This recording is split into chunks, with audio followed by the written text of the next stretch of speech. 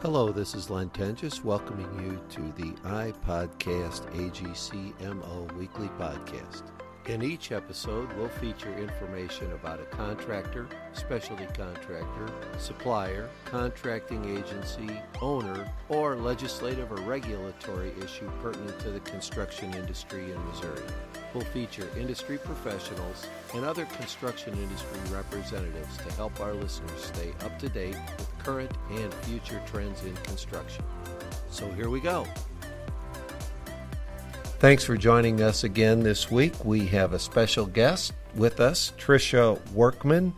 Tricia is a principal at Gibbons and Workman, the company that AGC of Missouri uses to do our lobbying. So, Tricia, welcome and thanks for being with us. Thank you, Lynn. I appreciate the opportunity. So, you spend how much of your time in Jefferson City in the Capitol? Well, when they are in session, which is January through May, and that is constitutionally determined, I spend all of my time in Jefferson City. And when the legislature is in session, which is Monday through Thursday during that time period, sometimes on a Friday, when they are here in session, then myself and my team are here making sure that we're apprised of everything that is going on. Can you tell me a little bit about what Gibbons and Workman is and how your lobbying services are structured? Sure. Mike Gibbons and I started Gibbons Workman in 2014, and we are both lawyers by trade, but spend most of our time lobbying and not doing traditional legal work.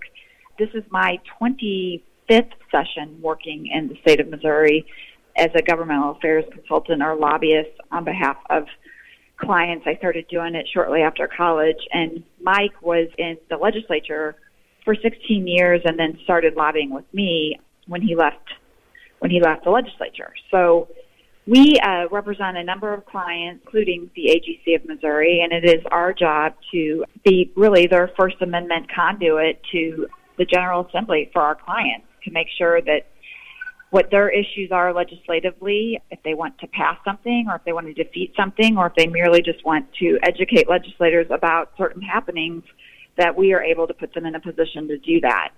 We do it directly on their behalf, so we spend a lot of time directly talking to legislators, but then, as you know, Lynn, we also work with our members and staff such as yourself to get them involved in meetings and all the places they need to be so that they are at the table on events that matter to their interests.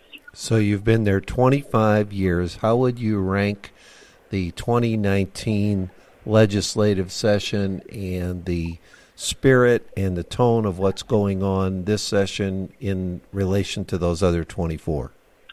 That is a great question. And every year we say, oh, this is the strangest session I've ever seen. But honestly, I've got to say that we've been everyone involved in this process, regardless of partisanship or partisan affiliation, whether it be a lobbyist, staff member, or legislator. People are just very, very pleased with Governor Parson and how he is leading the state in his character and his conduct.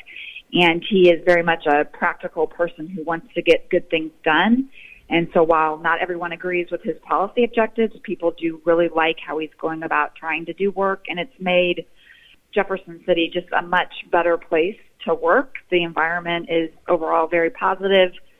Obviously, policy differences are going to exist, and the Republicans are very much in charge in Missouri, but I think the Democrats feel as if their opinions are valued and they are able to make their points through the process as well. So he's been a great change. We had a couple of years before that when the environment here, I think would be fair to say, was relatively toxic. And so this has been a very nice change, of course. What's an example of that you could cite? So I don't think that really with former governors and the two previous to Governor Parson, they didn't spend much time talking to their legislative colleagues, or at least not in a major way. And so their office was not as involved in helping develop policy or articulating what their priorities were or providing feedback on legislators' proposals. And Governor Parson has, he has recommended a very robust workforce development and infrastructure agenda and has worked with legislators to get bills moving, and so he's very much a part of that. as well as letting others know how his office and administration feel about certain things. So he's just much more engaged with the legislature, probably because he is a former legislator and served in the House and in the Missouri Senate for 6 years. So I think he's very much aware of the importance of the legislative branch and their role in the process. So could we sort of follow the trail of when something occurs in the contractor's mind or in our member's mind, or an issue comes up that they feel needs to be taken care of? How does that chain follow from the brain of one of our members to their mouth to whatever sort of channel finally gets it to Jefferson City? Sure, that's another good question.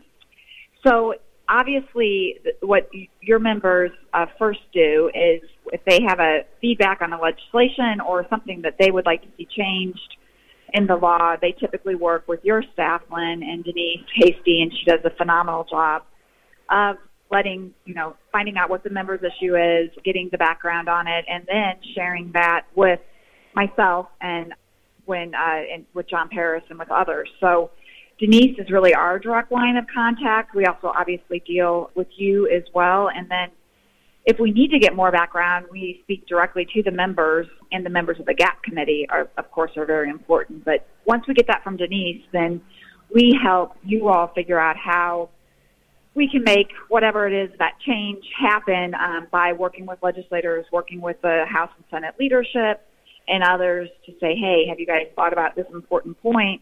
And if not, we should, and this is how it should be changed, or this is something we shouldn't do because it's going to impact, negatively the AGC and their members. The thing that's really important to know about legislators is there's 197 of them, all varying ages, all varying walks of life, and they are definitely going to have some different experiences, but the lion's share of them do not know what it's like to be a contractor. So input from your members as to how legislation impacts their business is vital, because there's just not that many legislators who have that practical hands-on experience. So for the most part, we found when something comes from a member, it's very much respected because they are the ones that actually, have the expertise to explain how public policy and law will affect them. Well, what's the best way for them to make that happen? Is it a phone call, email? I guess I would just surmise that a personal visit to the legislature ultimately is the gold standard. But short of that, what other sort of ways are effective? Yeah, I absolutely, we preach to our clients and also try to make it part of our practice to get to know folks before you need to ask for their help. So to the extent people can build a relationship with their legislator, and they're very, very approachable individuals in the communities, to the extent they can build a relationship with them prior to needing to ask for help or on something, that is always the best, and obviously an in-person meeting is. But really a phone call, email, anything from a constituent is highly valued. And so making sure that people know who their elected official is, and it's, there's a lot of information on the House website and the Senate website, as well as obviously Denise and others can share that too. But going any level of communication is important from a constituent. It's less effective to communicate with people who are not your direct representative, and those are not emails and phone calls that people typically, the staff members in the office typically pay attention to. It's those from the constituents. So almost any way that you can reach out is a good way, as long as you know who your elected official is. And that tool is available on the AGC of Missouri website. Yes, that is absolutely right. What are some of the big picture issues that you're sort of following this year, both within the construction world and outside of the construction world? What is occupying the legislators' time between now and the middle of May? So big picture issues that are going on, as I mentioned earlier, the governor is very interested in workforce development and infrastructure and has recommended a pretty thorough legislative agenda for those things. There is a bonding package that would be general revenue bonds to fund 250 bridges, and that has been introduced as a concurrent resolution that would have to pass through the House and Senate in order for it to be effective. So that's one of the big priorities, and obviously anything that's highway or construction related, we're closely following for the AGC, and that's one of those priorities. There's also some legislation that you and I worked on, Lynn, with Representative Kathy Swan that deals with a fast-track education component, and it's intended to help folks who do not have their 2 or 4 year degree completed or who are pursuing a certificate in something that's been deemed as a high need occupation, for them to be able to access grants to be able to finish that higher education work. And again, it's not to have to end in a degree. It could be a certificate program as well. And there's about a $22 million budget set aside for that, but the legislation would have to be created in order to authorize it. So both of those are real high-profile issues that we're following for in general as well as for the AGC specifically. We also are doing looking at lots of tort reform that is important to just make Missouri's judicial climate better for defendants, and that typically helps companies across the board so that when they are sued, it's got to be a bona fide lawsuit filed by Missourians. So that's something that's been a huge priority for a number of years with the business community, and it's going to take up a lot of legislative space and time this session. So there's infrastructure, there's workforce, there's tort reform. Anything on the education side of things or on the regulatory side of things? We've heard a lot about this internet sales tax. Is anything shaken with any of that, or is that even something the legislature is involved in? So, no, the internet sales tax is absolutely something that is a priority of many because it would be an opportunity to increase revenue. The state of Missouri, the state has a balanced budget requirement that you don't see at the federal level. So every year Missouri has to ensure that they don't spend any more money than we have. And even in years where revenue has been on the upside, Missouri is a pretty conservative state as far as appropriating funds. So additional revenue as a result of that internet sales tax, which comes as a result of a Supreme Court decision that said that you can tax internet sales that are made to individuals in your state. That is something that's moving forward. It is going to be a little bit controversial because we have a lot of conservative legislators who feel that if we're going to collect additional taxes, then I have to figure out how to offset that spending somewhere because ultimately they don't want to be involved in anything that they see as an overall tax increase. So that is a little bit of the rub on that of why it might take a little bit to get done. And then on education reform, which is typically vouchers and charter schools, there's lots of proposals moving on that as well, looking to expand charter schools outside of St. Louis and Kansas City. And the voucher program would focus on special needs students and attempting to get them additional dollars to go to a different school if that was what their parents deemed appropriate. So looking back again at the 25-year window, is this a legislative session where very little is going to get done, the average amount is going to get done, or this will be more activity than usual?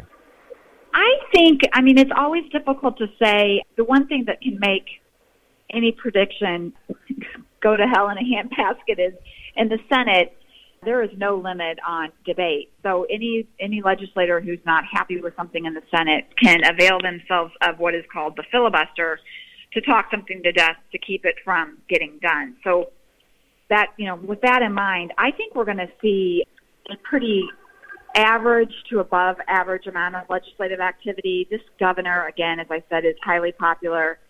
People want to see him get things done.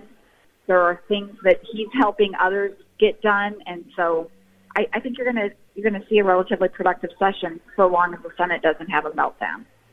Let's hope that we don't have that. In closing here, Trish, what sort of things would you like to share with the folks listening here, whether they're AGC members or non-members? What's the best way for us to represent ourselves and help make Missouri a better place? Well, I mean, I believe your members have done a great job. They've participated in so many legislative days over the year. They participate at the GAP level. They participate by feedback to you and Denise when requested. But just knowing that your outreach to your legislator makes a difference for you individually as well as for the industry overall, and that coming to Jefferson City and being a part of the process and meeting folks is always something that is highly recommended to do, because being here really makes a difference. Legislators hear from me every day, 4 days a week, January through May, and sometimes over the weekend, but they don't hear from their actual constituents as often. So when they do, it's very meaningful, and I just want folks to realize how important that is. I always say that part of the power of an association is the ability to show strength in numbers. That, as you said, if it's you going up there every day representing some unknown, faceless group, that's one thing, but when there is the strength of hundreds of members behind you, that makes your role a lot different. I absolutely agree. Tricia, I really appreciate you taking time today to talk to us. I know you're pounding the floors in the Capitol today and doing what you need to do on our behalf. Thanks for all your hard work, and thanks for being our guest on iPodcast AGCMO today. Well, thank you for asking me, Lynn, and we really appreciate the opportunity to work with you and the AGC. Thanks again for listening. It's easy to subscribe to iPodcast AGCMO in the iTunes Store or on Google Play. As always, you can visit us at agcmo.org for additional downloads and information. Thank you.